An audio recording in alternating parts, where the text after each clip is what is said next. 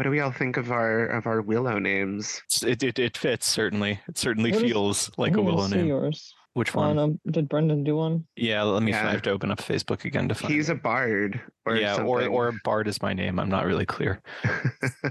Eldern Bard Schnurks.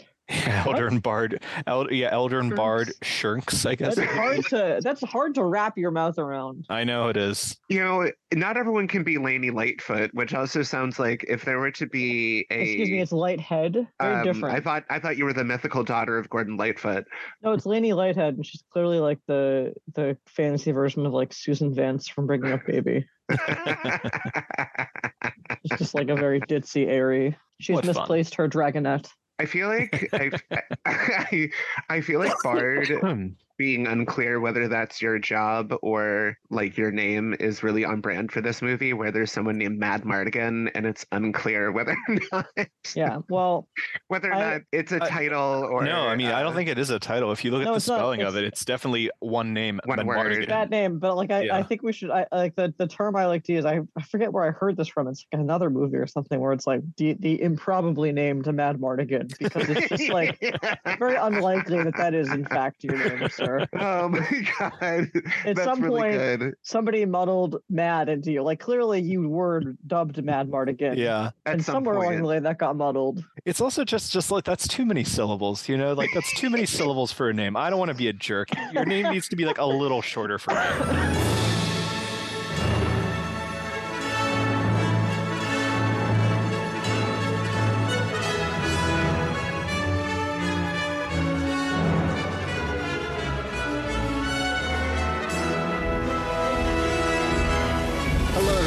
Another episode of Why Do We Watch This, the podcast where three friends watch a troubled movie, talk about what they liked, what they didn't like, and how they would fix it, all while enjoying a themed cocktail.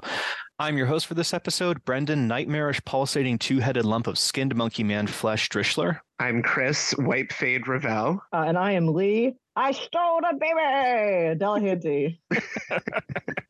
And as you could surely tell by that Franjon impression, with the movie that we watched for this episode is Willow, the 1988 fantasy movie directed by Ron Howard, from a story by George Lucas, executive produced by George Lucas. And of course, if we're going to watch a movie such as Willow, you need a little drinky drink to accompany it. Now, as you might be able to tell for this episode, due to a grab bag of various illnesses, we're not actually recording in person, but thankfully, by sheer dumb luck, we all happened to try this drink the last time we recorded an episode in person. So we all do have opinions on it. The drink that we made for this is called Blackroot Potion. It is 1 ounce of gin, 1.5 ounces of lemonade, 0.75 ounces of chilled indigo punch tea, and 0.25 ounces of Campari. And you just throw everything in a shaker with ice, shake it up, and strain it into a coupe glass. And that's it. It'll look it has a very lovely purple sort of color to it, a very sort of magical looking color, which only seems fitting. Even. Yes. What did you all think of the Blackroot Potion? It's nice. It's nice. It's not just like my wife. I thought it was delicious when we had it. It was. I thought it was a really fun color. I think it was, if I remember incorrectly, it had a really nice balance of kind of being like a little fruity, but still had that nice little kind of like gin, steel-toed kick. Yeah. You can taste the kick, which I want in a drink. Mm-hmm. I don't like it when it just tastes like one flavor fruit. profile. Yeah, or just like lemonade or whatever mixer is in there. I like to have that aftertaste of that kind of bitter or fiery alcohol aftertaste. Right, which the Campari obviously helped with in this case. And I thought the tea actually was pretty good too. As someone who's not a very big tea person, it was a nice sort of more floral, fruity kind of tea. So there was a little bit more going on there for me, I think. My note on this drink is that I made it like 3 or 4 times, and I think it tastes better to me having had the validation from you guys that it tastes good. Is that weird? Is that like I made it and I was like my lack of confidence in my own. I was like, did I make something that's like good? I was trying to trick myself. Like, if I got this in the bar, like, would I be like, yes? I think it's good to know. Drink and, I get it. I feel like there's a certain degree of like, have I just been staring at this so long, or have I put myself in a headspace that I like this or whatever? I think it's validating to have someone outside yourself be like, no, this is good. Especially because it was kind of an entirely improvised drink. So you were just kind of sitting there like experimenting with things, you know? It's not like you were going off of a recipe. You're just sort of like, I don't know, maybe this would taste good if we threw some of this in here to change the profile a little bit. So Yeah. I get So it. yeah, I definitely enjoyed it. I'll probably make it again. I've still got a lot of that tea left. Yeah, So. I'd probably try it again. All right. So having covered the cocktail, I think the next order of business is to go into the synopsis of Willow. Lee, would you be so good as to consult our dear old friend Professor Wikipedia for his synopsis on the movie Willow? So it's gonna be a long one, guys. Yeah. Brace. A lot happens. It's a little involved, and which we'll get into later. It's a long the movie. Wikipedia article also seeks to attempt, I guess, to clarify things that in the movie are a little bit more, shall we say, ill-defined. So it's got that going for it, I guess. Yeah. In an unnamed fantasy world, the evil sorceress Queen Bavmorda of Nockmaar hears of a prophecy that a child with a special rune birthmark will bring about her downfall. As a preventative measure, she imprisons all pregnant women in her domain. The foretold child is born, but the mother persuades the midwife to smuggle the baby out of the castle. Bavmorda executes the mother and sends her wolf-like Nockmaar hounds after the midwife. With the hounds closing in on her, the midwife sets the baby adrift on a grass raft in a river, forced succumbing to the hounds. Meanwhile, Bavmorda sends her daughter Sorsha and an army led by General Kale to hunt down the baby. Some distance downriver, a village of Nelwyn, a race of dwarves, prepares for a festival. The baby is found by the children of farmer and aspiring sorcerer Willow Ufgood, and his family takes her in and comes to love her. At the festival, a Nockmaar hound arrives and attacks all the cradles it finds. After the Nelwyn warriors kill it, Willow presents the baby to the village reader, the High Aldwin, as the probable reason for the dog's appearance. The High Aldwin orders the baby must return to a Daikini, which is the Nelwyn's term for tall people, family. So Willow and a party of volunteers set out with the baby to find one.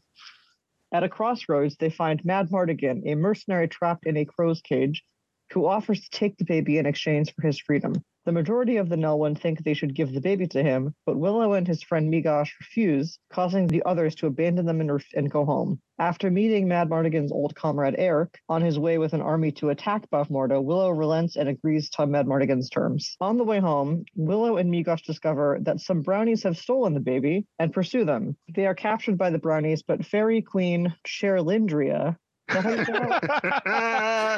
there was no way to get through that one, you know. Cherlindria frees them and explains the baby is Elora Danan, the foretold princess of Tirasleen. She gives Willow a magic wand and sends him to find Finn Raziel, an aging enchantress. Willow sends Migosh home and continues the journey in the company of two of the brownies, Franjan and Rule. On the way, he re-encounters Madmartigan, who is disguising himself as a woman to hide from his mistress's husband, Lug. Sorsha and Kale's army arrives, but Madmartigan is revealed as a man to Lug, who starts a brawl which helps Willow and Madmartigan escape with Elora. Madmartigan, seemingly reluctantly, leads Willow to the lake where Raziel lives. They are captured soon thereafter, along with Raziel, who has been turned into a brush-tailed possum by Bavmorda. Willow tries to restore her, but he turns her into a rook. Franjan accidentally doses Madmartigan with love potion. Madmartigan declares undying love for Sorsha, but she is skeptical. Willow's party flees, finding Eric and the remnants of his army after Bavmorda defeated them. When the Nockmaar army pursues, Madmartigan takes Sorsha hostage, and they flee once more. However, Sorsha escapes. Willow's party arrives at Tirasleen, only to find it cursed and overrun with trolls. Kale's army arrives, and Madmartigan and Willow attempt to fend them off.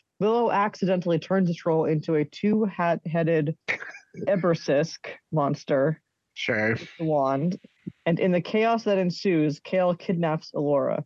Sorsha, realizing she has fallen in love with Madmartigan, defects to his side. Eric's army arrives, but Kale, carrying Elora on horseback, rides through them and makes his way to Nockmaar Castle. Bavmorda orders preparation of a ritual to banish Elora from the world forever. Willow's party and Eric's army arrive at Nockmaar Castle, but Bavmorda casts a spell to turn them all to pigs. Willow, having used the wand to protect himself, finally restores Raziel to her human form. She breaks Bavmorda's spell over the army, and they trick their way into the castle. Kale slays Eric, but Madmartigan avenges him as Willow, Sorsha, and Raziel confront Bavmorda in the ritual chamber. After a grueling fight, Bavmorda incapacitates Raziel and Sorsha. Willow uses sleight of hand to trick Bavmorda into thinking he has made Elora disappear. Bavmorda, unnerved, moves to attack him, but in doing so accidentally completes the ritual banishing herself. During celebrations of the restored Tiras Lane, Willow is gifted a spellbook by Raziel. Leaving Elora in the care of Madmartigan and Sorsha, Willow returns home to his village and family in triumph.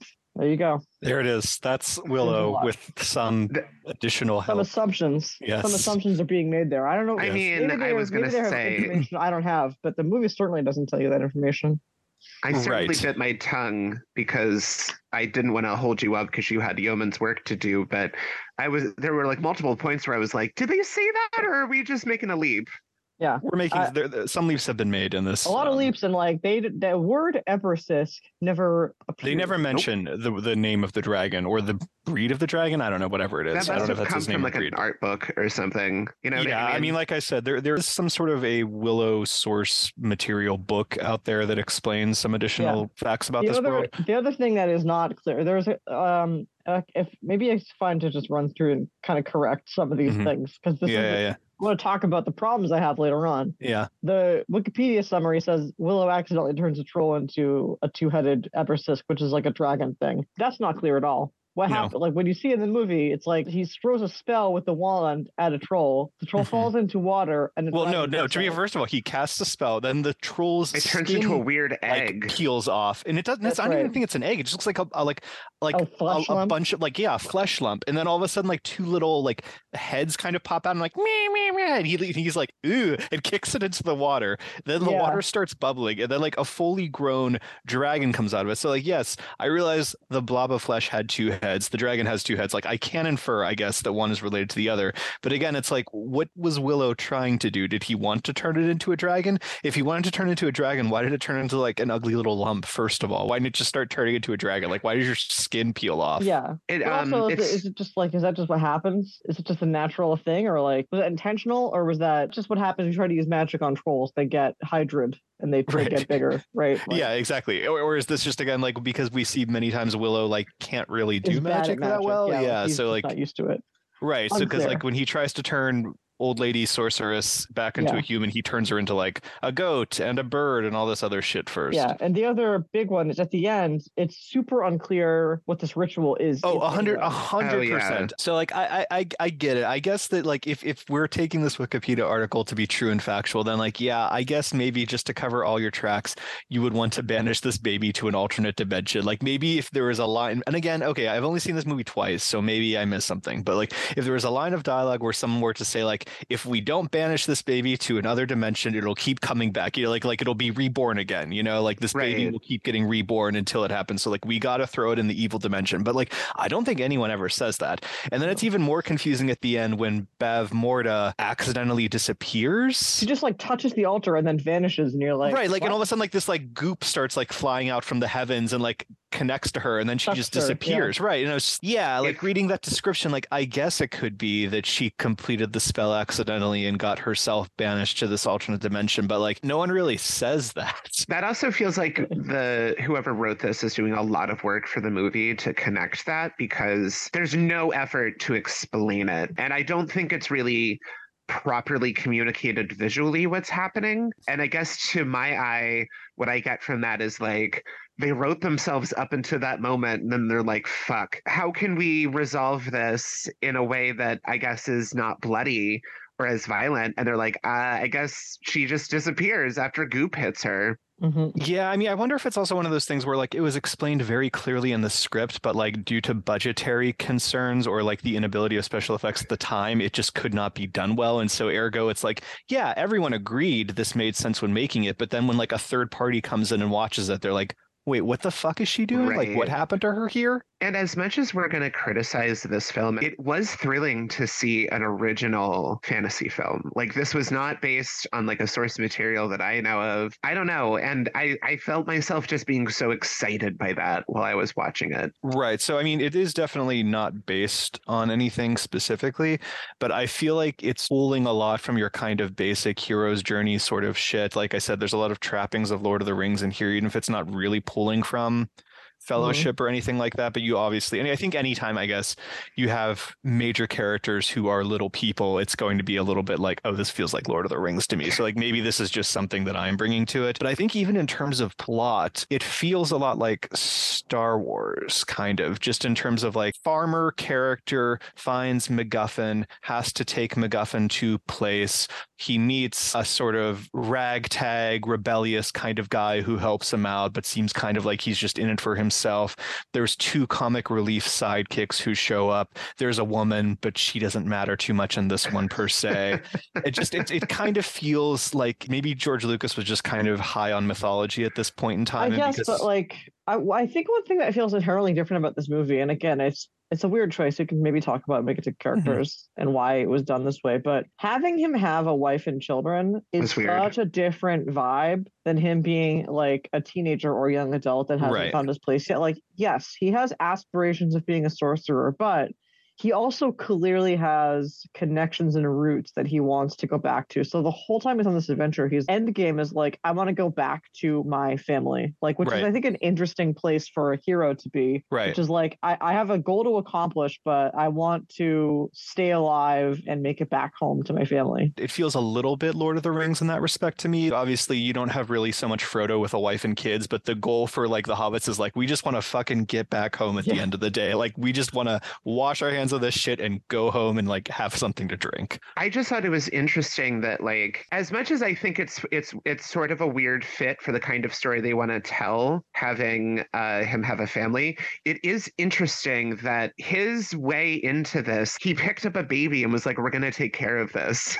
Yep. Like, yeah, I just want to adopt this baby. It was just interesting to see this baby. Right. Yeah. Well, it's just interesting to see a character in this kind of story enter that story through parental instinct. Like, that's unexpected, and I was like, that's interesting. That's an interesting angle. It is like a rare. Again, it's like it's a unique entryway into an arc for a character. He's got aspirations of wanting to be a sorcerer, but like he's very like family minded and nurturing as a person. And he's very like guardian and protector focused. Like his motivations mostly are guided by like keeping Allura safe throughout the movie. Like he takes that very seriously. That's like his number one goal. Right. And he also seems to be very in tune with her needs, because he tends to be the one person at any point in the movie being like, she's sick, she's unhappy, she's this, she's that. He seems to be most dialed into her. Yeah, I can't explain why. So we had talked about this briefly during our mini, but like none of us had really seen this movie or had recollections of seeing this movie. Lee, you had seen it a couple of months ago, and that was the first time any of us really knew it. And I guess I can't speak for Chris, but I only saw it like 2 weeks ago or so for the first time. I did see it once when I was much younger.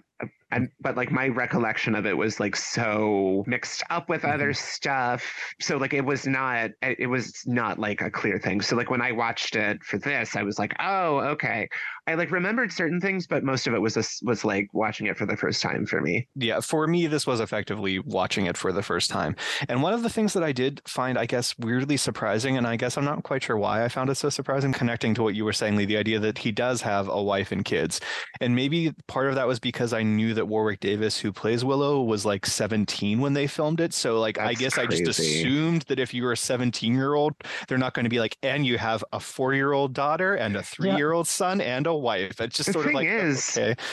He does look very young. No, I think he does. I don't think he looks jarringly young. You know, like I could see him, and like if he has kids, I'm like, yeah, okay, I guess you could have kids. And I know it's could be one of those things where it's like, well, maybe this is like a medieval peasant thing where you get married at age 15 and your life expectancy is 40 years. If you're not married with kids by that point, it's like, well, you're like, what the fuck are you even doing with yourself anymore? And so I guess that could be sort of the explanation for it. But like I said, it just struck me as a very strange sort of thing. I liked the idea that he was a very sort of nurturing character who wanted to take care of this baby, and also he was not necessarily on a quest for glory like a la Luke Skywalker, where it's like there's something beyond my home that I have to get to and deal with. It was like, no, everything that I want is right back here, and that's okay with me. I just help this kid out who washed up in my riverbed. I'm just trying to like compare it to the idea that if you watched the first Star Wars movie with no concept of it at all going into it, except that like it was about this guy named Luke Skywalker, and then like halfway through Luke's like, I better go see my wife and kids before I leave Tatooine, you'd be a little bit like, I'm sorry, you're what? What are they doing in this story? And I guess, I realize that Willow is not necessarily inherently a romance for Willow either. It's not like this is a movie where you're expecting him to find love along the way or something like that, maybe. Yeah. And so maybe that was the explanation. Maybe they just kind of wanted to eliminate that. By the same token, I mean, I don't know what's going on in George Lucas's mind. Who does? There clearly wasn't ever going to be a romance with Luke unless that was the thing they figured out later. Right. Oh, well, no, 100% Leia was not his sister in the original versions of Star Wars. Leia was not his sister until after Empire, before Jedi, because there's a line in Empire where Yoda and Obi-Wan are talking and Yoda says, no, there's another one. So you can like leave and be like, ooh, who's the other person that he's talking about? And then when Jedi comes out, George Lucas is like, Leia's his sister. She's the other one. And you're just kind of like, oh, okay. That's because, so funny to think he just like put that up on a shelf. He's like, I'll deal with that later. I'll deal with that later in my major franchise. Right, which again is just going back to the whole like concept that he did not have this whole fucking thing planned out, which is also why like Leia aggressively kisses Luke in Empire Strikes Back. You probably wouldn't have had her character do that if you knew that they were siblings at the time. Like, I understand that, yes, in a real world scenario, these two don't know they're siblings. Maybe they might kiss because they're feeling some weird energy. I think it's nonetheless a very weird thing to throw into your movie if you, the director and creator, know that they're related. I digress. I think just going back to the Willow of it all, I feel like there's a certain degree that they are maybe just also trying to tuck into like, well, these are Nelwyn's. We don't really know what they look like at different ages. We don't really know what's like normal for them. So they can kind of like get away with a lot. No, I don't think they needed to. I don't think, looking at Luke, it's not like, even weirdness with Leia aside, it's not like there was a big focus on romance in Luke's arc up until the reveal that actually she was a sister. Anyway, it was mostly about Luke becoming a Jedi and doing cool star stuff and pilot stuff and sword fighting with lasers. So therefore, I don't think that you didn't need to sort of write that off of Willow's plate by giving him an established family. You could have just said, he's 17 and he isn't married, but also he's not going to find a hot Nelwyn along the way. He's just going to be, he doesn't care. That's not what this is about. This is about him protecting a baby and becoming a sorcerer. Right. Yeah. I mean, that honestly, like, I don't know why I have such a weird hang up on that, but like, that is the one thing that I feel like if I could ask George Lucas and Ron Howard, like, why does he have a wife and kids? I guess like that's just sort of my question. Maybe it was in the 80s. Is this the 80s? Yeah. Maybe it was like, we can't imagine how a man can take care of a baby.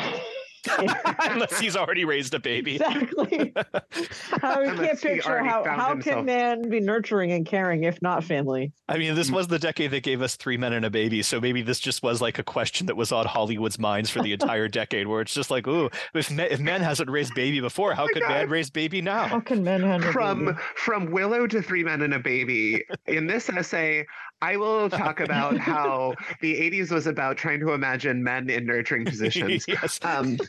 No, my explanation for this is because this was the 80s, there was still someone left who was going to tell George Lucas, like, I don't know about that. Maybe rethink it. So maybe they were like, hey, this is seeming a lot like Star Wars. And he was like, hey, you know what? Now it's not, because now the Luke character has a whole family and has actually, kind of had like already a life experience. But he's 17. But he's 17 still. Yeah, except he is like the same age as Luke. I don't think he's playing 17, to be fair. I don't think he is either. And that's the other thing too. So the woman, it's very hard to find information about the woman who played his wife, who I think like does a pretty good job, to be fair. But she, from what I can tell, and I don't know where information is coming from, but it seems to be that she is like 25 years older than she's Willow. Old. Yeah. And I don't think she reads as drastically older than Willow. No. But she is like, but I think like looking at her, you can look at these two and be like, there's an age difference here. Like not a weird age difference, but an age difference nonetheless, which I think again also makes it all the stranger that like, for whatever reason, they're like, okay, he's got to have a wife. Let's pick this woman who's 25 years older than him and she'll be his wife.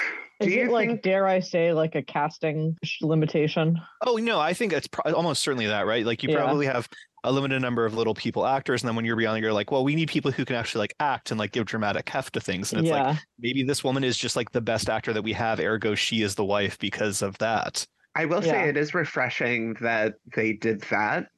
Like just cast little people instead of like, wasn't there also like that movie with, oh my God, it was like an actor playing a little person and he was literally like filmed on his knees. Tiptoes, Gary Oldman and Tiptoes. Yes. Yeah, I mean, that was also like 30 years later. So I feel like we didn't really have the technology at the time to like or the budget rather, to shrink everyone down. Obviously, we do that with the brownies a little bit in this movie. Yeah, I mean, all the brownies are just regular men. Right, regular But guys who were just shrunk down. Yeah. It was just refreshing in a weird way to see that. Yeah. There is also apparently, if you believe George Lucas when he says these things, which I usually don't because there's a lot of self-mythologizing going on here, but like Right. he had said that there is a version of Star Wars that he originally thought about casting like Luke and Leia and Obi-Wan with as little people and then having everyone else be like a regular human-sized person. So it does sort of feel like in his head at some point he was always kind of wanting to do a movie where the protagonist was a little person. Wait, so who would the little people have been in Luke, Star Wars? Leia, and Leia and Obi-Wan, Obi-Wan. I believe. Yeah.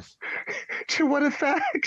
I think he just They're thinks just a it's different interesting. race. Yeah, Okay. I guess, right. They wouldn't. I mean, because like again, like what is a human in the Star Wars universe, right? Like Yeah. are Great we question. humans? Yeah, but And then he did the Ewoks. yeah, and then right, and then the Ewoks showed up, and that's how he met Warwick Davis, and that's how Warwick Davis ended up in this movie. I wonder if it's one of those things where it's like so many old Hollywood movies cast little people as like weird little monsters or creatures. So George Lucas had watched so much of that, and he's like, fascinating, more of this, please. Yeah, like I don't know. I inherently don't trust it when somebody is like, I want to do a movie with all the little cast all the little Right. people. It just sounds inherently like exploitative. Expletive. It does, and I had always kind of wondered when I was watching this, like I feel like Warwick Davis had said that like he thinks it's a good thing because this is a movie where the main character is a little person, a lot of the secondary characters are little people, and it is all them, it is all actual little people playing these characters who are also little people. And he's like, yeah, I think this is a good thing. This gets work for us. Like, and I'm glad that I got to play an actual character and not just like some weird little elf or goblin or something. Good Yeah. point. Which I think- I I agree. think this movie does good things. No, Like, I do it's- too. Yeah. Because it is one of those, but like on the other hand, I also sometimes wonder, like, does it bug you a little bit still that they're still kind of like a weird race of tiny half people and that they're not like, it's not like someone's just doing a rom-com, you know what I mean? Like it is still sort of like you're a fantasy world and that's how we justify the fact that you're a little person. I mean, obviously I can't speak to how much this might make like a little person feel othered, but at least to my eye, they were not like coded as being particularly strange or exotic or like incomprehensible. They saved Well, they all of were, that like, for the known. brownies. In the movie, though, that was like they definitely seemed like they were Hobbit-esque, where it was like you're in the woods and you're away from all the politics and the war, and you just do your own thing in the woods because it's like we don't worry about Daikini business, like we don't care about your worldly politics. We just have our Shire, like whatever. Yeah, exactly. We have our like vaguely Dutch adjacent bonnets and caps. Yeah, dancing around with palm fronds and whatever it is that we do. But like again, I think it's like a piece of the puzzle, right? I think it's in terms of representation. I think it's like it's a fine piece of the puzzle. I think a rom-com is another piece of the puzzle where it's like similar to how they had the Hallmark movie with the disabled person, and it was like that's a piece of the puzzle, right? Of like there's you could have movies that focus on someone being disabled, and then you can just have a movie where it's like it's a rom-com. It's incidental to the plot. I guess jumping off of that, we wanted to cover a little bit about, for lack of a better term, world building going on in this movie, which is kind of a broad brush we'll be painting with now. Lee, did you want to kind of start us off on that, because there were some things you had mentioned earlier? Like again, I kind of talked about it with how I was reading the summary, and I took a lot of some umbrage was taken at some of the things that are said in that summary about the things that happen in that movie. So I feel like I can see people that are going to defend this movie. They're going to try to like come at me with like, oh well, it's like if you think about it or whatever, you can like draw conclusions. Like no. Right. The movie has to give you enough context to like understand or draw a conclusion about what happened, and the movie does not always do that. You don't want to open up with like, and then Queen Bavmorda was ascended to power when she married the king. Yeah, she married the king and then poisoned him, and now she's the evil sorceress, and Tirasleen fell into ruin. You don't want to do that. That's obviously bad. Right. What you also don't want to do is not explain any of it. Yeah, it's beyond completely unclear. Again, choreography, like, Willow hits a troll with a spell, the troll gets all lumpy and things happen, and then they kick it into the lake and a dragon comes out, and you're like, what happened? Right. And is this cause and anything. effect? Is this unrelated? And all that would have taken to understand that Willow fucked up a spell is for Willow to have said, oops. Yes. or didn't mean to do that. Or that's for all you Goat needed. Woman to be like, Darn it, Willow, you screwed it up again. You fucked up again, kid. Yeah. Oh, learn magic better, Willow. Like that's all. It's not like you needed to say. It's not like you needed a character to stop and say like, "Oh, gosh darn it, Willow! You tried to kill a troll. Right. Turned it into an Ebersisk." Right. I do just also want to point out something that I thought was interesting. When the end credits rolled, I recognized someone who did like basically like art and design for this whole movie, and it was this French guy, Jean Girard, and he's also known as Mobius, but he does a lot of like, yeah, I know Mobius, kind of like 1960s semi-psychedelic sci-fi fantasy kind of stuff. And I just think it's so interesting that you could hire someone who has that many kind of like interesting eye-popping ideas. And I do think there's some like visual moments in here that I think are kind of cool, but yet it's so non-indicative of what this world is. There are some cool things to look at, but it doesn't tell you anything about this place or its people or anything. You know what I mean? About how the journey out of wherever they live, the Nelwyn village, I don't even know if they name it, but like they probably do. The journey from like the village to the crossroads takes you across so many matte paintings and vistas. Yeah. So many. And then it seems like they go back in like seconds. This has like nothing to do, I guess, with like the world building. But the thing that I always find very unusual about that first part of the movie there is that they decide basically that like you have to assemble a posse to take this baby to the whatever the hell the sorceress is named. And so they get together like 7 people, and then like they almost immediately get into a fight and half of the people leave. And so it's just Willow and Migosh. And then Migosh also leaves shortly after that. Why did you bother introducing all these other characters when they're not going to do it? Like I kept kind of waiting for them to come back at the end. Like maybe Migosh returns at the end. And he's like, I've overcome like my fear of leaving my neighborhood and now I'm come to help you. But like they just don't matter. And I guess Migosh is there to like give Willow a friend. But again, like he has like a wife, you know, like I get that he has connections to his village. He's got family. Like I'm not really sure what the deal is with Migosh or with those other people. I think in some ways this attempts to do something that's like Star Wars did a lot more successfully, which was reference kind of pulpier tropes that were familiar to people to kind of fill in bits so you don't have to be so blatantly expositional. And I think Star Wars does that extremely well and extremely efficiently on both like a script and visuals level. And I think there was an attempt here to do the same of like, we're just going to gesture at kind of broadly recognizable fantasy tropes, little people, fairies, evil queen, yada, yada, yada. But they don't do a great job of communicating any of that stuff to fill in properly. They're not gesturing or referencing as effectively. Yeah. Just speaking to like all the characters, right? Yeah. That whole segment is a bit odd because it's like they go to the crossroads, they meet Madmartigan, then half of them leave, and then the other leave like a day later, like hours later, really. Yeah. Like, okay, well, I guess we are also fine. Right. I guess we did it. Yeah. Yeah, but if it had just been one party, if they either the same amount of people and they all left at the same time, or it was just Migosh. Right. Yeah, that's my thing. Is it like thing happens? It could be Migosh, or it could be like that. I can't remember the guy's name, but it's like that town, like that. The Aldwin, the High Aldwin. No, not the Aldwin. The other guy, like the pain in the ass one.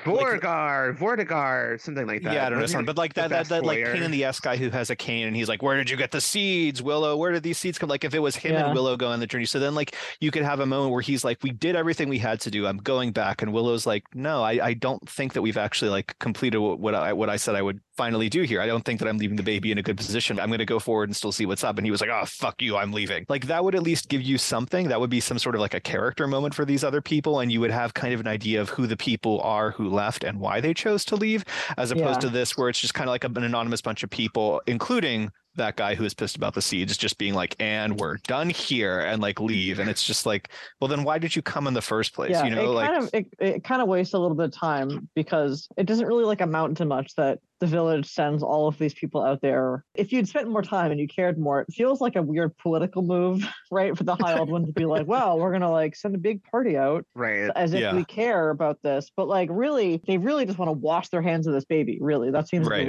what is happening. But why do we care about that? With the end game, really in the movie, is that we want Willow to get to the crossroads and meet Madmartigan and give the baby to him. And it really doesn't matter how many people go with him or who leaves first. So it doesn't bother me too much. I think it's in the movie, it's meant to sort of show Willow's devotion that he stays a bit longer and is like, well, I'm not going to leave until I want to follow through a little bit and make sure everything's okay. But I think that amongst his people, he's more willing to like go put himself out there and help others outside their kind.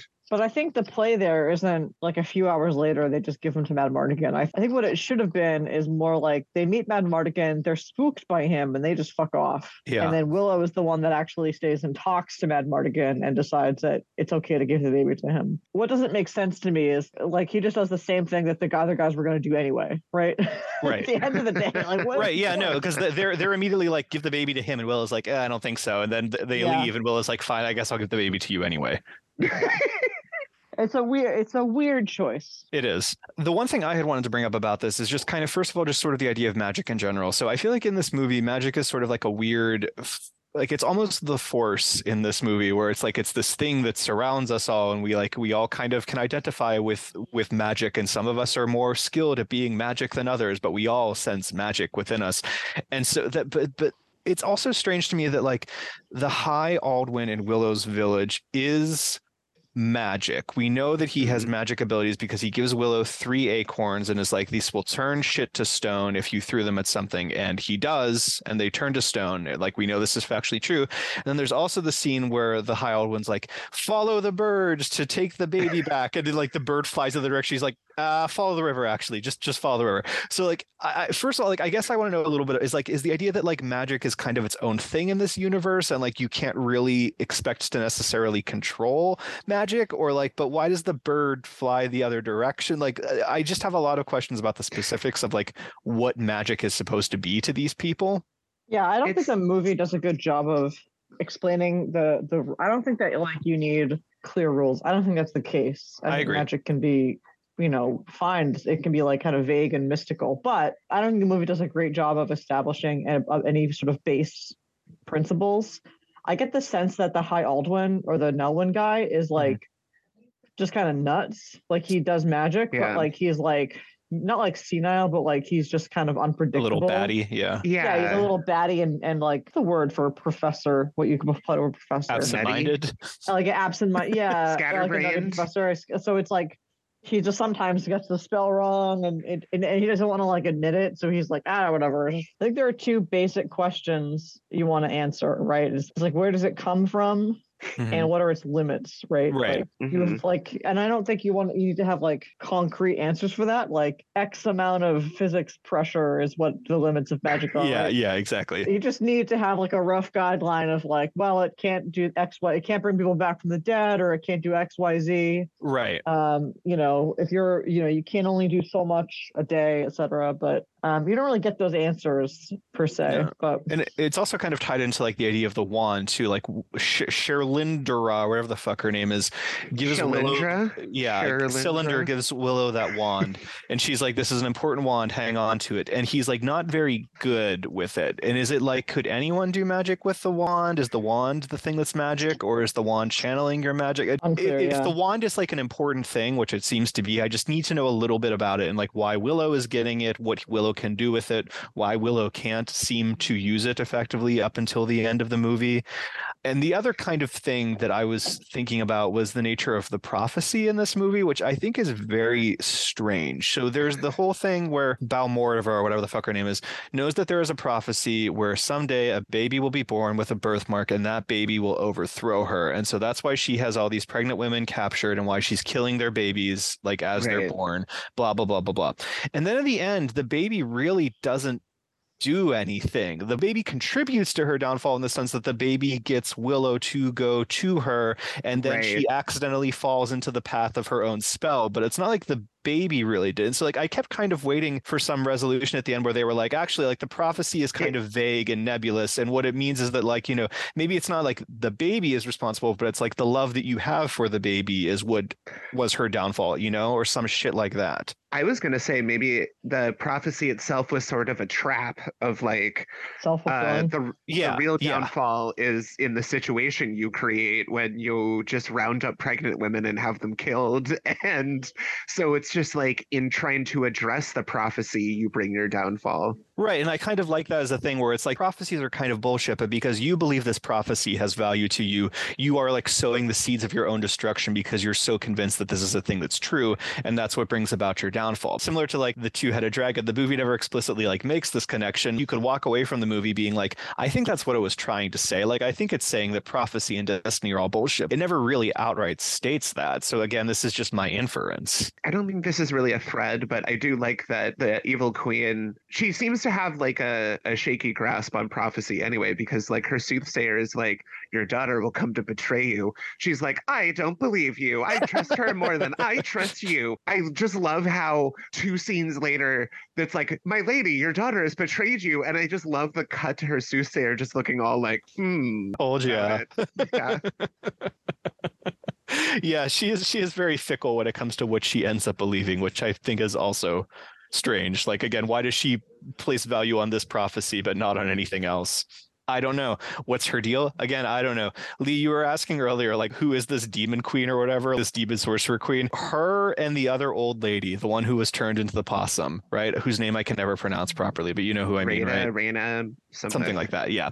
So like she originally Possum Lady was supposed to be like the queen, where she was being courted by the king of this land. And she was like, oh, haha, how wonderful for me that I'm the queen. And she was like abandoning her magic teachings because she thought she was going to be the queen. And then this evil woman shows up, enchants the king, and the king is like, now I want to marry evil woman. And the Possum Lady's like, I'm sorry, you want to do what now? And the evil woman's like, yes, and I'm turning you into a possum and sticking you in a castle. That's and what happened? Yeah, and then she marries the king and turns him into like a statue or something, because you can see in the movie there is like an old guy statue at one point who is supposed to be the king, and I think at the end you see him like turned back to normal. Once she is sent to her alternate dimension, the king comes back, I guess. That's kind of the backstory for what her deal is. I'm not saying it's a great backstory, but it's information that maybe should have been included in some capacity. Yeah, for sure. Okay, so Raziel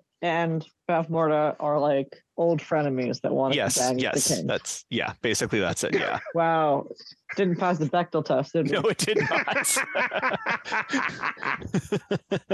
Oh, God. I gotta say though, that doesn't really track in the film. Like that doesn't stick out to me as what's going on, really. Sorcer's the daughter of Bavmorda and the king. And that's why she's like kind of good, supposedly, because she has like a dad who was good and a mom who was evil. And we all know that like these things are genetic. Yeah. If your parents are evil, you are really evil. Like Treasure Planet when you have a cat, mom, and a dog. Right. A cat and a dog, and you end up with all girls are cats, all boys are dogs. So that is, from what I can tell, the backstory for what characters are. And also, I just wanted to throw in briefly the battle scene between the two of them at the end, where these 2 old women are like asthmatic and bad hips. Yes, that's right. Just clutching at their hips. It was kind of funny. It's truly like the scene from Fellowship of the Ring if they had no budget to do wire work effectively, and it was just sort of these 2 women waving their heads at each other, be like, blah, blah, blah, blah, blah, blah, blah. The other one would be like, oh no, and like fall over. Then she'll get back up and be like, back to you now. Well, I like it. It's like it's because again, half the time it's not even magic. Like they don't have time to cast a spell, and they're just like 2 old women. It would be like, imagine if like Saruman and Gandalf fought, but it was just like just them punching each other. Yeah, like 2 80-year-olds like slap fighting. Is that the best you got? 2 anemic old guys. Yeah. Just thin limbs battering against each other. Yeah, that like I think that moment more than most felt like, oh boy, like you just did not have the money to make this an interesting battle sequence, and you were just kind of like, I don't know, what if they just sort of like clawed each other for a little bit? And Balmordia was like, don't worry, I'll just shriek a lot. Chris, I know you wanted to say a little bit about aesthetics. Did you cover that with like the Mobius sort of thing? Yeah, I think so. I guess I just wanted to point out a couple of things I thought were like kind of cool looking. I think despite confusion around it, I liked the look of that weird 2-headed dragon thing. Yeah, I did too. I thought that was a good puppet. I liked the look of Balmordia's kind of like crown hood thing. I thought that was a cool look. I also really enjoyed the Nelwyn, just all of their villager looks were interesting because there was a little bit like Laplander Sami look with a blue, red, yellow tunics they were wearing. But then they would have like those like very Dutch bonnets like and paper bonnets with like the peaked caps and stuff. Yeah. Like there were bits that felt like they were just phoning it in. The look of the brownies, aside from being shrunken, what is that really? Just Yeah, they have like two spots on comedians them, in and like they also have weird hair, I guess. I feel like they probably should have pushed it a little bit more to They're make just them kind of look. like weirdly, they're like kind of druidic, right? They've got like one of them's got like a mouse skull headdress, I think. What are the trolls? They really Monkey. just like They're like everyone's monkey in a men. gorilla suit. Like Yeah. Yeah, Yeah, they're which not that like big. no, they're not. And like I kind of think that's an like a furry troll is kind of an interesting way to go, you know? Like it's a little bit different than your standard troll, perhaps. I guess But just make it a little more different from something I can immediately identify as something from my world. no, I agree. I think for me, a lot of the visuals in this movie are just kind of basic looking. Like, despite the fact that so much of this was shot on location in like New Zealand and England and all these beautiful places, everything just looks kind of like blah for the most part. Like it just looks kind of generic fantasy, which I think is, you know, something that really works against the movie for me, because it could be one of those things where you're like, well, the story is kind of basic and boring, but at least it looks really great. And you're just kind of like, well, no, the story's kind of basic and boring, and it also kind of looks a little basic and boring. So, meh, what can you say? Characters then? Yeah. So Willow, I guess, starting with Willow, Warwick Davis as Willow. Yeah, we've touched on it, but I think it's a rare male protagonist that you get from these movies, especially older times like the 80s. But you get that traditional like, oh, I want to prove myself, but it's really much more tempered by I have like a person I need to protect, specifically a child I need to protect. I have a family I need to get back to. And those are the primary motivating factors that are motivating me. I think there's also a bit of it's interesting to have him be like, I'm a good person amongst like people who are kind of isolationist and apathetic. I know I'm reading a little deeply, but I just liked that element a lot in your hero of like, despite it maybe being an unpopular choice, I'm getting involved to do the right thing. Yeah, I agree. I think that's a pretty solid quality to have in a protagonist. I think that Warwick Davis does a good job with the character. I think it's a pretty good performance, especially considering again he's like 17 years old. 17? Yeah. Yeah. Oh yeah, 17. He's doing a good work. Right. And like someone who has not really like had, or, you know, has not really like played like a character or someone like this major before too. So it's like, yeah, like I see why this guy's had a career for, you know, his entire life. Like, yeah, he can do it. I also just thought he has such an interesting look. So whenever he's on screen, he's a lot of fun to watch. Yeah, I thought he was great. Madmartigan, are we on Madmartigan? Yeah, yeah. On that note, let's go to Madmartigan. Val Kilmer. What's his deal? Who Madmartigan? We never get to it. Pick one thing. So they're clearly setting something up. As soon as they run into him in the cage, Ike or Eric or whatever his fucking name was. Yeah, the other guy, yeah. Rolls in with his dudes. We're supposed to, I feel, learn from a lot about Madmartigan from how he reacts to him, because he's like, oh, what have you done this time? And so you're definitely getting set up that he's this rapscallion and like local ne'er-do-well. No. Yeah. Well, yeah, yes, but no. Yes, but no, because that's what you'd think. But apparently he was like a soldier. Right. And this is stuff that I think we learned again. Yes, from looking online, not mentioned in the movie. Yeah, not mentioned in the movie. You assume that he is a scoundrel. Like you assume that I assumed that he was nuts. I mean, he immediately comes off like a crazy person, which like I think is fine. Like that's an interesting energy to bring. It's fine. I think it's fine to have an unhinged energy. Yeah. Now, his name is also fucking improbably. It's Madmartigan. That's definitely not someone's name. Right. It's definitely not your name. Definitely, you at some point somebody called you Mad, and it got muddled. Just to be clear, it's not Mad. Space. No, it's Madmartigan, right. But it's not it. Which is 100%. The first time I watched the movie, I 100% thought that they were describing him as Mad and his name was Martigan, and they were just like, oh, it's Madmartigan again. But no, it's Madmartigan. One word. Yeah. 4 syllables. It's too many. It's wrong, and I refuse to believe that that's actually his name. I think that at some point could have left it at Martigan. Called him Mad. Yeah. Because nobody names their child Madmartigan. I don't care if you're in Earth or Narnia or whatever fucking unnamed fantasy world. Yes. Place this movie is in. He acts nuts. He seems nuts. He gives off more criminal scoundrel rogue energy than anything else. And then Eric shows up, and again, you could interpret from that yes, it's confirmation that he is some sort of scoundrel. But in fact, it's again not through no fault of your own. You'd be shocked to learn that actually it's because he like is a former soldier. Right, he's a soldier and like deserted. Yeah, right. Yeah, he like deserted because it was madness to fight in this war. Because it turns out it's probably a bad idea to fight Queen Bethmorda and create. Yeah, probably a bad idea to fight someone who's magic. It's not going to end well. Yeah, but I've talked about this before. But it's like I can't tell if we're supposed to be getting crazy criminal, or if we're getting Han Solo, or if we're getting disgraced paladin. He's sort of all three of those things, given the situation. Sometimes he's a himbo, sometimes he's clever and has a good plan. Right. I can't tell. It's really just like whatever they felt like writing scene to scene, it felt like. Yeah. And sometimes it works. Maybe I'm just easily led, but I kind of liked what Val Kilmer was doing in the scene where he's all goofed up on broken heart dust.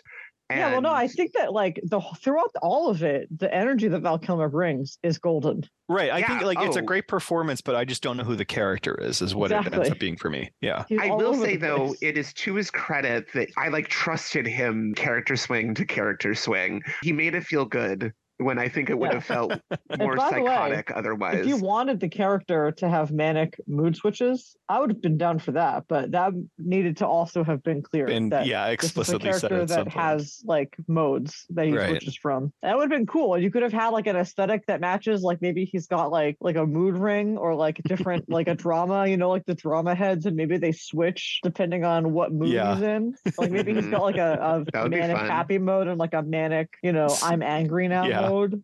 Yeah, that would have been fun. I'm just saying I could write a better movie. Anyway, I guess the next person to go to then would probably be Saoirse, Joanne Whalley. I don't actually know how to say her last name. Who's actually married to Val Kilmer for a while. IRL. Oh, really? Yeah, they met on this movie and got married. Well, she's terrible, and this is why I hate the movie. Please speak on that. I feel like it's. I hesitate to blame the actor. I feel like this. No, I don't think it's the actor's fault. It's written. This is one of the most worst written. This is an atrociously written. Everyone should be ashamed of themselves for really underwritten. This is aggressively like a bunch of men trying to write a woman and being like, she fall in love and it make her good. Oh my god! Okay, she falls in love with him in 2 minutes, even less potentially. It's super unclear. Again, what's going on with her? Again, she's apparently half good, whatever the fuck that means, because she's got a statue, good dad, father. But at the beginning of the movie, this is a woman whose mother is the evil queen that's killing babies. And she's apparently complicit in this. Right. So she's okay with it. So this is where we start our character. Our character is aiding and abetting murdering children. Yes. That's your love interest of the movie. And she goes out with General Kale. By the way, I know that it's Kael, but I can't get enough of the fact that his name is General Kale. And that it's named after as a reference to Pauline Kael, right? Right. Just like Ybor Sisk is named after Ybor. I know, but I just love the idea that he's just like a health Kale. Yeah. I just love my kale smoothies. What did you think of his really on the nose skull helmet? Almost Legend of the Sword style. Comically evil character. Yeah, I mean, there's a lot in this movie that feels like it's presaging the Phantom Menace to me in terms of what George Lucas liked, where it's like General Grievous. Yeah, well, no, I was thinking more just like Darth Maul. It's like this guy who has like no real personality, but he looks cool and he's evil. And you've also got like Franjan and Rule, who are like over the top comic characters, more into like what Jar Jar would end up being, where it's like they're so goofy and slapsticky. Yeah, right. But like General Kale is one of those things that really feels like what George Lucas would get very hung up on the prequels, where it's like you have a guy who like just looks really cool, and that's like all you get, baby. He has a cool helmet. So you start your character there. The scene in which Val Kilmer, like all drugged up on a love potion, comes in, and she's like instantly flustered as abhorrent. Yeah. Well, it's just like some guy shows up and is like, "I'm in love with you," and she's immediately like, "Oh my!" Yeah, you're like, "You are?" He's clearly high, right? Right. Like something's amiss here. Like either he's deceiving you or something's been done to him. Yeah, and she's like not immediately just sort out. Like if you were an evil sword lady, you would just be sort of, because he's not defending himself, right? You would just stab him in that moment, right? And then you would have won. Yes, exactly. And the movie would be over. Movie end. Credits roll. Congratulations, you win. And then yeah, like after there's that bit where she gets kidnapped for just a little bit, which is bizarre that she just gets out of that so easily, because like the love potion fades. And then inexplicably, almost in the middle of that fight, again, that fight where there's so many inexplicable things happen, like the troll turning into a dragon, she just abruptly switches sides. Which again, I think that there's a moment, like you were saying, where she's supposed to be looking at the statue, and it's supposed to be some sort of come to Jesus moment. Yeah, but it doesn't play. Right, but instead it's also like we don't really know the significance of any of this, and it just looks like she's like, oh, fine, switch flipped. Guess I'm good. Yeah. Someone nudged her, and it physically flipped the switch. Right, and so it's either like you either have this ambiguous reason for her switching that's not really clearly spelled out, or it's like she found boy and she loved boy and now she good. Like boy make her good. And that's how it plays in the movie, and that's why it's just so terrible. It just she had like one guy looked at her nicely and she threw out everything, and we're just gonna forget about the fact that she was letting babies die. Yeah, exactly. Like it's like, so we'll give her a baby at the end of the movie. Like, hey, I know you've killed all those other babies, but like, would you like to have one for yourself?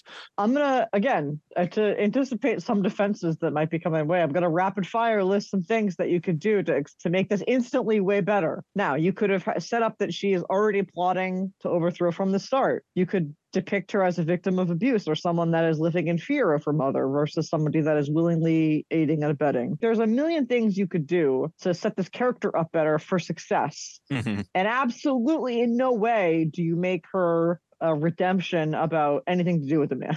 Right. Agreed. It's Saoirse is, I think, like the weakest link in terms of characters in this movie. There's a lot of one-dimensional characters, but like Saoirse is the one who's kind of seems like she's written to be multi-dimensional, but just comes off as like regressive and classic, terrible. Like, we're giving you a woman with a sword. Right. But it's the worst character. Acting wise, anything else you really want to get? I mean, like Jean Marsh as Bavmorda, cackling away. Yeah, just a lot. There's a lot of over the top. Yeah, she does seem like she's having fun, and I gotta respect her for that. I enjoyed her. They didn't ask a lot for her to do a lot of different things, but great cackler. She was giving great evil witch queen. Like that was working. It kind of had to work in a vacuum, because there wasn't really much context for it, but it was good. Yeah, I wish she had a little bit more to give in terms of a character, perhaps. But I think she's a fun bad guy, like she's bringing all she can bring to this role. Yeah, absolutely. If you have like no depth, then at least be big. Right. Yeah, go over the top and like to try and compensate for the fact that you don't have a character. Just be huge, which she does. Go big or go home, baby. Be immense. Yes. I'm not really sure there's anything else you want to comment on in terms of characters. I would point out that the babies who play Laura are like the best actors probably in this movie. I don't know, like all the fucking work they had to do to get like the various reaction shots of her where they'll like occasionally cut to her and she'll make a face like, oh, I don't know, or something like that, where it's like I can't imagine how much footage they just shot of a baby making faces until they finally got one that they imply that like the baby is like an intelligent being right underneath I think so. Yeah, that like the baby has a sense of awareness or something. It's like the fucking Twilight baby. Right? Yeah, that's right. It comes out of the womb with like a fully formed consciousness. Which is such a fucking nightmare scenario. Imagine being a conscious baby. That would be insane. Ugh, no, thank you. I mean, yeah, like who else would you talk about? Like Roland Franjean. I mean, Migosh. Sherlindria. People are gonna come for the brownies. I think the brownies are some of the best parts of this movie. I don't care who says anything else. It's so weird to see Kevin Pollak in a fantasy film. It is. There's something. Yeah, I agree that in this day and age, there's something jarringly bizarre about a tiny Kevin Pollak like running around that just doesn't quite sit right. But like, who could know? At the time. I love how they baby. Nothing of value in any scene. They just are there to fuck shit up at all times. Fall into beer and like wreak havoc. Yeah. I mean, they're complicated scenes. They're the comedic relief. It is a jarring, in a fun way, thing when you first see them coming on the back of that bird. And the scale is so challenging and it's coming right at you that you're kind of just like taken aback for a second, like what's happening? Yeah, I kind of like the idea that there's like a tinier race of people in this world too, where like you have Willow who's already like a little person, but it's like, oh, there are actually much smaller people than Willow as well. Like there are really tiny guys too. Isn't there like a bit where like they're in a tavern, and isn't one of them almost flirting with a mouse or something? Did I make that up? A cat. It's because of the love potion. I think he gets like Yeah, love he, potion like, in his face and sees the cat and is like, yeah. oh, your whiskers, they're so great. I love you so much, which is an interesting choice. Yes. A+ scene. Yeah. I don't know if there's anyone else really worth commenting on too much. Everyone else is like a fairly minor character, kind of just playing like their own one-dimensional. I mean, Finn Raziel, not much to say there, really. Yeah. That's about all I got. Anything you wanted to say about things you liked before we go into fixes? Just a thing to praise the movie with? I will say, like, I did not hate this movie, and it was not unpleasant to watch. I think even though a lot of its like world building was thin, I thought the vibes of this movie were nice. The people that you're spending the most time with are doing a good job in general with material that must have been insanely hard to elevate. So I guess I just want to put it in there. I feel like it's better than it could have been.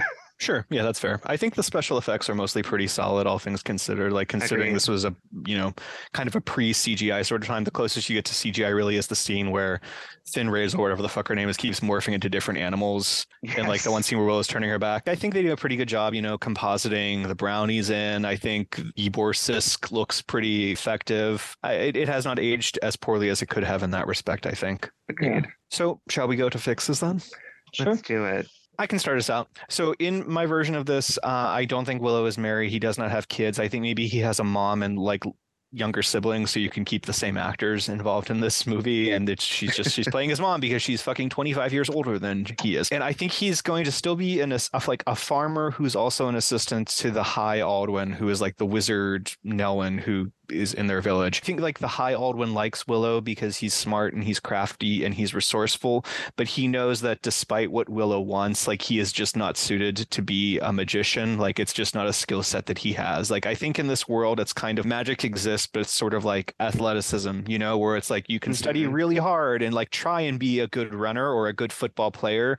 At a certain point, like you just might not be able to do it, like you're just maybe never going to be the best of the best because like you simply just don't have that in you. And like that's okay. That's kind of my thought, is that Willow is not someone who's necessarily adept at magic, but spends his entire life being like, I want to be like the village wizard or some shit like that, not just a farmer. I think this is going to play into the end of the movie because that's one of the things that I do kind of like about the end of the movie is that when he's trying to stall Balmorva, he uses a sleight of hand trick that he used earlier in the movie when he made a pig disappear. And he's like, I'm going to send the baby away to a safe dimension. He's like, whoopity woo, she's gone. Balmorva's like, what? What did you do? And then like somehow gets sucked away. I think that's kind of an interesting idea, is that Willow is a character who throughout the entire movie is like I must learn how to do magic. Like magic will make me important. And then it finds out like, oh, actually you're clever and you're crafty and you're creative. And these are all very valuable skills to have. And maybe, instead of hoping for something that is simply not possible, you should look at what you are good at and try and learn how to use those skills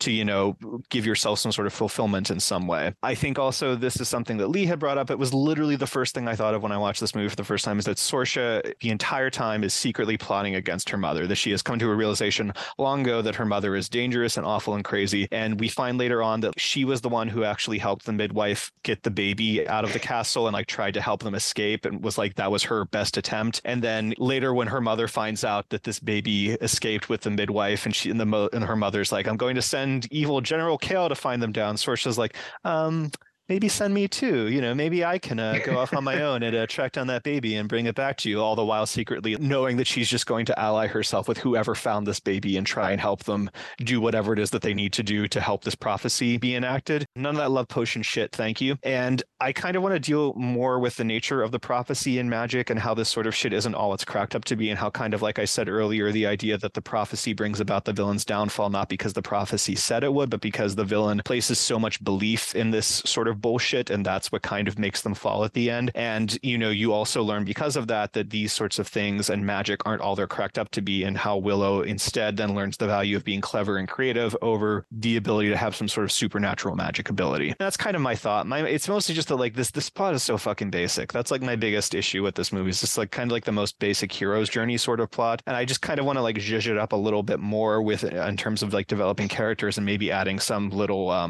focusing on the questionable nature of what magic is. I like that. That's it. My idea kind of goes like this. I want to have it be like similar to Brendan. Willow does not have like a wife and kids like he does in this one. I want to have it be that he's like a farmer in the village. I want to have it be that the High Aldwin had like basically a past as an adventurer, but had like since settled to like kind of run this village and hang out there. And that Madmartigan, I want to have him blow into town and having been in like a adventuring party with the High Aldwin before. And that's sort of how this adventure of, I have informant on the inside of Balmora's castle. I just need to like gather up a good group of people to kind of like invade and help overthrow. The Aldwin will kind of send them on their way to go gather up Reza, the good lady sorceress, to kind of gather Razia. And I think I want to make like the brownies also kind of like a chaotic comedic relief thing, but also more like tinkerers. I want to have them be maybe more like, yeah, they were a part of our adventuring group as well. And this is sort of the party that gets assembled to break into the castle. And it's actually Balmoria's daughter who's the person on the inside because she and Madmartigan were already in cahoots. That's pretty much all I have in terms of what I would change. What about you, Lee? I still want to focus on the trio of Sorsha, Willow, and Madmartigan. I want Willow to have a family. I enjoy that. I like that he has connections and roots, and I like that the journey is more about this one quest and getting home, and less about like finding a purpose. I don't know. I don't think that movies have to be about like this guy doesn't know what his purpose is. I kind of like that maybe he starts off thinking that he needs to be this sorcerer, and maybe he becomes a sorcerer. But I think that the growth or the arc or the growth point is like what I am is a parent or a family or a protector, and that's what I'm doing. Everything I do is in the service of that. So like if I'm going to be a sorcerer, it's not like in the act, it's not to do anything else, but then to help me protect my people and my family, and kind of like reframing why he wants other things, right? Versus like thinking mindlessly pursuing a goal for the goal itself or whatever. I think that Sorsha's a hard sell, and I've been thinking about how to do it because I think that either way, like I don't want to spend a lot of time on, even if Sorsha is either willingly plotting against her mother, then you have to deal with the grittiness of like, well, you still have to sit back and calculatedly allow a lot of babies to die because you don't want to throw your hand away. And then if it's the other way around, then you're living in fear, then you have to deal with all the trauma. I don't want to deal with that either. Maybe she's cursed, and so maybe there's like some sort of curse where she's like unaware, or like she's had some part of her shut down so that she's not able to like fully question or disapprove, or disapprove of some of the things that she's doing. And maybe you can kind of get glimpses of it like in between actions, or like it has to be like refreshed every now and then, and you can kind of see that like there's a part of her that doesn't want to be doing this but doesn't really have full agency over what she's doing. But if the curse is lifted, then that would be the case. I also like this idea that I came up with literally 20 minutes ago that I'm now marrying myself to, because let's do it. I didn't know what quite to do with Madmartigan, but I liked him being unhinged. I think that I like the idea of him being either a general or maybe even a prince of a kingdom, of another kingdom that was lost. But I like the idea that he is also cursed by Bavmorda, and the curse does curse him to like only like shift moods and like only be able to display like one mood, or like have like a sort of a split persona where like he can only deal like one mode at a time, and there's some sort of like whatever thing he's cursed with sort of displays like what that is. And I like the idea that fuels like, so when you meet him, like I think that would be fun if people aren't familiar with it. So when they meet him the first night, maybe he's fine, and then like he gets something angers him, and then like the angry one comes out, and then it's like, oh shit, like what the fuck, and maybe there is no love potion, but maybe there's like a particularly like amorous romantic one that comes out at some point, and there's just like a bunch of different aspects of him that are like separate because they've just been like divorced from like one part of from like the whole of his psyche.